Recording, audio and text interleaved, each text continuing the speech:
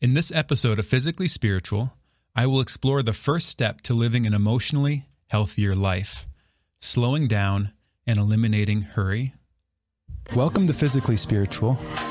I have been amazed by how much growing physically healthier has changed my spiritual life. I am captivated with discovering the truth about my body and how it relates to my relationship with God. Physically Spiritual is my attempt to harmonize and share what I have discovered. I'm your host, Andrew Reinhardt. First, I want to apologize to all of our weekly viewers or listeners. Last week, we weren't able to record an episode.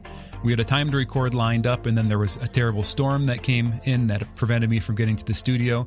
And the next day, my family and I went on vacation for a week. So it just didn't work out, but I hope you had a nice, relaxing, and safe week. Before I get started in the content of this episode, I want to acknowledge that I am maybe the worst example of this. This episode's all about how eliminating hurry, slowing down is a key to mental health, to emotional health. Currently, I try spending every moment I can with our 8-month-old child and my wife. I work full-time at the Pastoral Center for our diocese. I do speaking and spiritual direction as a side hustle, and I record a weekly podcast. And I'm on our local Catholic radio station every week. So let's just say I'm busier than I probably should be. So I'm challenging myself with this material just as much as I'm challenging you with it. So just know that I'm not here to condemn from a high and mighty place, but I'm here to share in the challenge of what I think the Lord wants me to talk about today. We're surrounded in our world by a kind of cult of busyness. I think it's common when people are asked, how are you? Or what's your life like right now? Or how have things been? People will respond, busy. Busy has really become kind of a status symbol in our society. For a lot of people, being busy equals being desired or being in demand. If people were to respond, things have actually been kind of slow, I think they might be tempted to feel like that's a bad thing. Like they're not doing enough business or they're not getting enough done. There's a whole business around busyness, around productivity, around how to get more done with the same amount of time. I don't think we often take a step back and wonder, is this really good for us? Like, is this good for me as a human person? Or does this cult of busyness serve something outside of me? Does it just serve the market economy or the bottom line or our bank account? But is it actually making me who I'm called to be by God? Is it making me the best version of myself? Is it making my life healthier, happier? And I want to challenge me and everyone else with the idea that maybe it's not. People have actually started to define a condition called hurry sickness. Hurry sickness. This is a condition where people actually become anxious, depressed, mentally ill because they're hurried all the time, that it's so deleterious to their mental health that people have given it a name now, a diagnosis.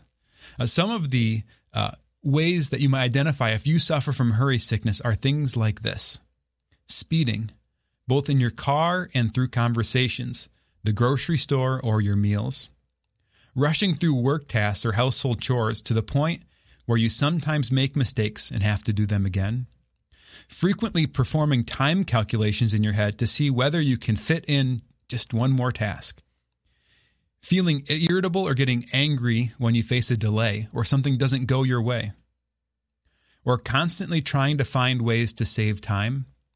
You know, if you've ever been in line in a grocery store and you thought maybe one of the other lines is going to be a little bit quicker, and so you get out of line and get into that quote-unquote quicker line, that's probably a good sign that you're hurrying too much.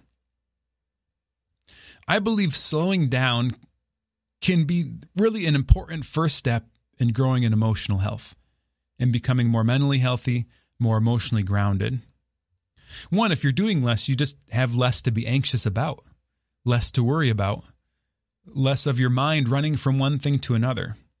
Two, slowing down will give you the ability to notice what's actually bothering you, to know what's happening in your heart, in your mind. And then 3, it'll give you the space to actually face those issues and deal with them.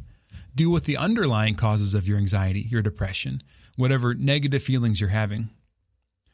And then 4th and finally, slowing down and taking the time in your life to notice what's happening will give you more time to focus on your mental health. Right? A lot of the practices that I'm going to talk about in the upcoming episodes of Physically Spiritual about growing in emotional health are going to be things that take time. Things like journaling, having important conversations with professional mental health people or with just your loved ones in your life, meditation, prayer. Right? If we want to face these difficult things in our life and deal with them in order to really get to the underlying causes of why we struggle, it's going to take some time. So we need to make time, and we do that by slowing down. Before I go further in the episode, I want to invite you to become a patron of Physically Spiritual. The patrons of Physically Spiritual are members of the Totus Tuus community. As a member of the community, you get access to premium content, a membership in the Awakened Nation. You'll get access to the full Ask Me Anything episodes and many other benefits. So head over to physicallyspiritual.com to find all the benefits at the different giving levels. If you want to get access to all of your member benefits, if you support Physically Spiritual or any other of the shows on Awaken Catholic, get the Awaken app. Head over to theawakenapp.io and you can get a great experience, audio or video of all the shows, access to a great alternate social media platform that is solely Catholic, or you can get access to a lot of other great content, prayers, meditations, and a whole lot more. So search for the Awaken app on the App Store or the Google Play Store, or go to theawakenapp.io in your web browser. A great new opportunity on the Awaken app is going to be Awaken Your Lent. This show should be published on Fat Tuesday, the day before Ash Wednesday. And if you want to take your Lent to the next level this year, consider Awaken Your Lent. If you're already a patron of the show or a member of the Awaken Nation, you're already going to have access to this great benefit. But Awaken Your Lent is going to include daily meditations on the scripture readings, daily saint meditation, talking about a different saint from the Catholic Church. It's going to include prayers and devotionals, and I am recording a special new series as a part of this called Restorative Meditations. These restorative meditations are going to be sort of a Catholic mind-body approach to meditating on Scripture. So this is going to include an introduction course going through the principles of restorative meditation, and then a weekly meditation that enters into the Sunday Mass readings in a way that will restore your heart, restore your mind, and change your body.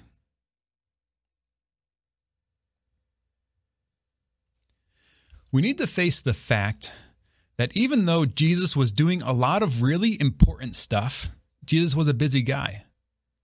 He wasn't in a hurry. So when we think of conforming our lives to Christ's life, and if we're living our life in a hurry, the fact is we're not living like Jesus did. Jesus insisted that his followers weren't in too much of a hurry either, that they took time to slow down. This is a verse from Mark chapter 6. Jesus has sent his apostles off to do ministry, and they've come back to him. And this is what it says. It says, the apostles gathered together with Jesus and reported all that they had done and taught. He said to them, come away by yourselves to a deserted place and rest a while. People were coming and going in great numbers, and they had no opportunity even to eat. So they went off in a boat by themselves to a deserted place. This is a great passage. Can you relate to that? Like you're so busy you don't even have time to eat. I know I have days like this at work where I'll pack a lunch and the end of the day comes and my lunch is still in my lunch pail. But this passage is so interesting for another reason, because these people are coming in great numbers, right? There's, and from a certain sense, customers. People are coming to them. They have engagement. They have more followers. in modern social media language, more likes, more subscribers. Right? The crowd is growing, and Jesus' response to this momentum in their ministry is to leave. And when they can't get away, to literally get on a boat so there's water in between them and the people who want to get to them. Jesus insists on slowing down. Jesus insists on going into solitude. Jesus insists on making time for prayer. Jesus insists on not hurrying through everything in life, even though what he was doing was literally the most important thing in history. Because slowing down was that essential. At about 10 times in every gospel, and each one it's a little different, more or less, it says that Jesus goes off by himself to a deserted place, either literally out into the desert, up a mountain by himself to pray, off wandering away from the people who are seeking after him or his followers in order to spend time in intimacy with his Father. It's also instructive if we look at what Jesus did when there was an emergency, when there was something both important and urgent in his life that comes up. We can see how he responds in the story of Lazarus' death. When Jesus finds out that one of his dear friends is on his deathbed, and that, he's God, he can go and save him from dying. This is what it says Jesus does in John chapter 11. It says, "So when he heard he was ill, he remained for 2 days in the place where he was." You might think this would be the ultimate drop everything and run moment, right? Just move there, run there, get there as soon as you can to save this man's life. But Jesus remains where he is for 2 days. And it's not that Jesus didn't care, because when Jesus does finally go to the house of Mary, Martha, and Lazarus, and he hears that Lazarus is dead, we have the shortest verse in all the scripture, which is Jesus wept. He cared deeply. It was very important to him, but it still didn't make him hurry. He acted in faith. He acted in confidence. Now, of course, Jesus is working with a different hand than we are. Jesus was God. Jesus had access to the divine intellect. He knew what was going to happen. So I think in our human condition, without access to Jesus' divine nature and all of its fullness, maybe there are times when we should, get around and get to something. If you have a child sick at home or an emergency with your spouse or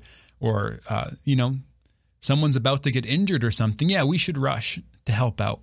So I'm not saying there's never a time where we should rush, but we need to, I think, examine our lives and reconsider what we consider to be a true emergency. What are those things that make us anxious, that make us drop important things that maybe aren't urgent and change our focus? And consider how Jesus took his time. He wasn't in a rush.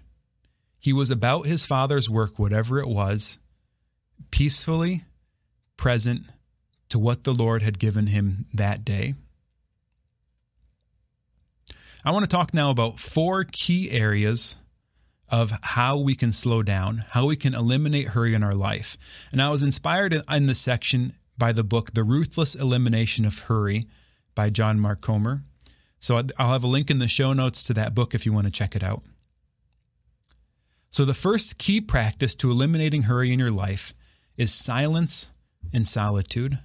Silence and solitude. Jesus craved solitude. In the scripture it says, "The report about him spread all the more, and crowds assembled to listen to him and to be cured of their ailments. But he would often withdraw to deserted places to pray." So that the scripture mentions time and time again that Jesus would go off to deserted places, but this says that it often happened, implying that it's happening more than what the scripture explicitly says it does. right? And the people are coming to be cured from sicknesses, and he's still leaving them to go to these deserted places. Jesus was God, and he still needed this silence and solitude, because it was in the silence that he could enter into intimacy with his Father in a deeper way, in a more profound way. And in the solitude, I think what Jesus knows human nature better than we do. He knew what it was to be human, what we really needed, what it takes to be healthy. So this practice of solitude is essential to be a healthy human. It's essential to have peace, to be who we're called to be. I'll put a link in the show notes because in season 2 of Physically Spiritual, I did a whole episode on solitude. So I would encourage you to go check that out if you want to go deeper on this one. A real easy, practical way, I think, to find more silence in your life is to take your phone and throw it in the garbage. Now, this might not be possible. So maybe a dumb phone, or maybe a smartphone, or maybe locking down your phone in some way. But I know for me, when I had a smartphone, there was kind of this constant background noise, almost like there was a white noise running in the back of my mind that was constantly drawing my attention to look at the device. It was like mental, emotional gravity that was consistently pulling on my consciousness. Maybe you need a phone for work, right? That doesn't mean you need your phone at home. So maybe the practice can be turn it off, leave it in your glove box of your car. If you really need to make a call or you expect a call to come in, pull it out after dinner and look to see if the call came in or make the call. But do whatever you can to separate this device from you. It can be such an insidious influence in our life. The second practice for finding more solitude, more silence, slowing down, eliminating hurry, is taking a Sabbath. Taking a Sabbath. We really should, as humans, I believe, have 2 days off a week. On one of the days off, we do the work that we need to do that we're not getting paid for. Do your laundry, pay the bills, the yard work, get ready for the rest of your life. I like to do meal prep. And then you need a day that's for God, a day where you don't do any work, where there is no labor. This is one of the commandments. God really thought that this was so important that it had to go into the 10 Commandments to keep the Sabbath holy. Not just to keep the Sabbath, not just to have the Sabbath, but to make it a day that's holy. The Sabbath is an act of rebellion against the cult of busyness and the cult of money. As the twilight of Christendom fades in our world around us, so will the Sabbath. And we see this already happening as really the majority of businesses in our world remain open on the Sabbath. There was a time in our country where that wasn't the case. And we knew that there was still this kind of echo of Christendom, of Christian influence in our culture. And today, it's just a few very publicly, very strong Christian-run businesses that demand to be closed on Sunday. And they're often ridiculed for this choice. So by keeping the Sabbath, we're making an act of rebellion. We're literally cutting down our productivity by 1/7. We're making probably 1/7 less money by actually taking that day off. But this is a part of the rhythm of life that's essential. We can't serve both God and mammon. And I'm going to talk about this in a later section too. We can't serve both God and mammon. So we have to make sacrifices in our life that literally mean we're going to be more poor. God instituted the Sabbath not just as a commandment, but as a part of the natural law. In the book of Genesis, when God created, it says, on the seventh day, God completed the work he had been doing.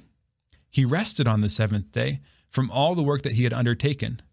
God blessed the seventh day and made it holy, because on it he rested from all the work that he had done in creation. Now, God didn't rest because he was tired. So if you're telling yourself, well, I don't need to take the Sabbath off because I'm not tired, well, join the club. God wasn't tired either, and he still took the Sabbath. God was omnipotent.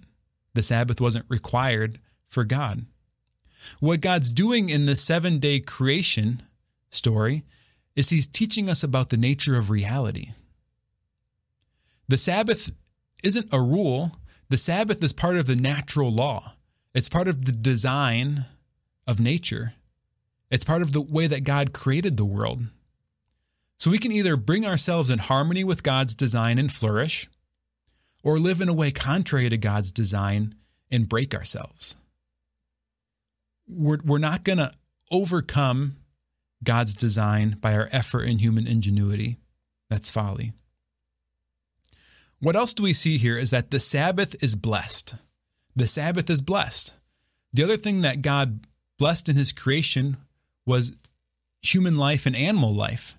And God made us able to be fertile and multiply in that blessing.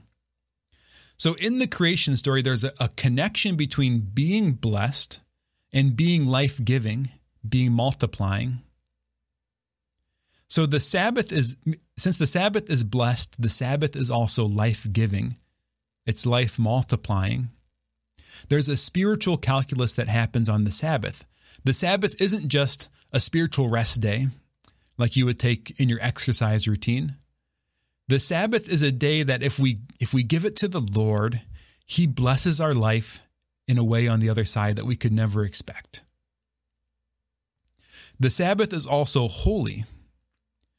The Sabbath is holy. It's sanctified.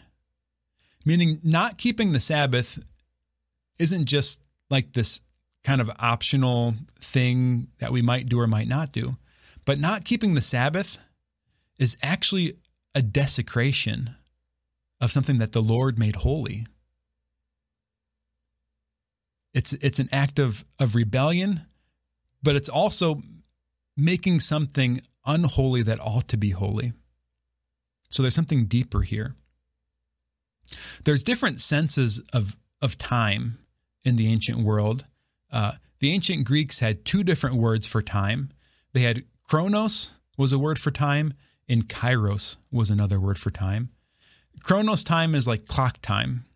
It's the time of the measurement, a period of time, like a scientific approach to time. It's the productivity kind of time. This other kind of time, kairos time, is a really time considered as the present. It's the in-the-moment time. It's the kind of time that eternity will be, that heaven will be. So the Sabbath is really a time of kairos. It's a time of being in the present. So it's a time of a foretaste of heaven, of what God is offering us in eternity with him. I'm going to emphasize it again here. Hopefully it gets annoying. But a great way to keep the Sabbath holy is not to use your phone on the Sabbath. If you can, throw it away. If you can't, just turn it off. I think this is a great way to focus on your family, focus on things that you really need to get done in your life, like not doing anything, that book you want to read, that extra prayer time you want to make, the games to play with friends, the great meals to share together. But getting rid of your phone on the Sabbath is a great way to keep it. Our third practice for slowing down is simplicity. Simplifying your life. Literally getting rid of stuff. Not having so many things. And probably also not having so much money. In Matthew chapter 6, our Lord says, "No one can serve 2 masters.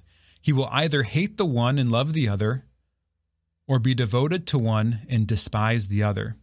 You cannot serve God and mammon." Notice that Jesus doesn't present this idea, thou shalt, as a commandment. He doesn't present it as a commandment. He doesn't say, thou shalt not serve God and mammon. It's not a commandment, it's a law. It's a rule. It's you cannot serve God and mammon, meaning it's not possible. It's not physically possible. It's not spiritually possible. It's not ontologically possible. If you're serving mammon, you're not serving God. And if you're serving God, you're not serving mammon. And mammon is just another word for money, for wealth, for the goods of the world that aren't God. Our culture has this idea of minimalism. And minimalism, as helpful as it can be, and I think kind of practicing minimalism in your life could be helpful, minimalism isn't gospel poverty. Minimalism is not gospel poverty. Because oftentimes, minimalism can actually cost you more. Part of minimalism is not just having less stuff, but it's also having sometimes nice stuff. So gospel poverty and minimalism are two different things. Gospel poverty is really a life of radical sacrifice. It's according to your state in life, whether you have a family or you're married or you're single or you're consecrated, if you're ordained, if you're in religious life, and whatever your state in life is, there's a certain way that you can be given to others in a radical way. So it's not just giving up what you don't need or clearing out the stuff, the clutter. Gospel poverty is actually giving to the point where you don't have everything you need. Giving to the point where your life isn't as good as it could be. Giving enough that you're actually making a sacrifice. So here's some ideas for simplifying. Give away everything in your home that you haven't used in a year. The second idea here, just to annoy you, get a dumb phone or lock down your smartphone. The third idea on going more simple, throw away your television and cancel every streaming subscription that you have. Take that money that you save and give it to the poor every month. Give it in alms. All right, our fourth and final tip for slowing down, eliminating hurry, is literally just to slow down. You can do less, but doing less is only going to help so much if you're still trying to do it quickly. We have to slow down. Jesus didn't just, or the chosen people didn't just take a Sabbath once a week. There were actually 3 weeks during the year, 3 holy weeks, 3 festival weeks, where they had week-long Sabbaths, where all 7 days of the week were taken as Sabbaths. They had to really slow down. It was built into the rhythm of their life, into the design of their society. Here's what the first letter to the Thessalonians says in chapter 4. We urge you, brothers, to progress even more and to aspire to live a tranquil life and to mind your own affairs. We urge you, brothers, to progress even more and to aspire to live a tranquil life, to mind your own affairs. What St. Paul is challenging them to is that there's a certain point in the spiritual life where progress is impossible if we don't choose to slow down, if we don't choose a more tranquil life, if we don't choose to stop worrying about all the stuff outside of our sphere of control and influence, if we don't start to mind our own affairs. So find ways to literally integrate slowing down in your life.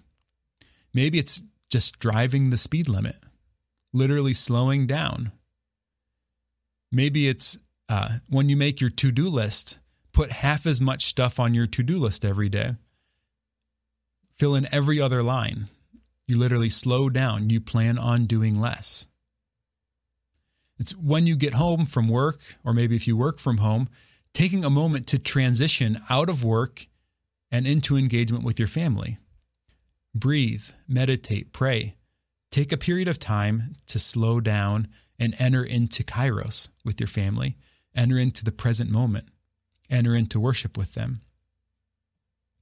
So in summary, our 4 tips for eliminating hurry, slowing down: silence and solitude, Sabbath, simplicity, and just slowing down, not being in such a rush. So I hope from this episode you can take away a couple practical tips. I know going through this challenged some ways in my life that I had begun to hurry again, to not keep the Sabbath holy in every way I can, to not really consecrate my time to the Lord, to slow down and to pay attention. God bless everyone. Thank you so much for being a part of Physically Spiritual.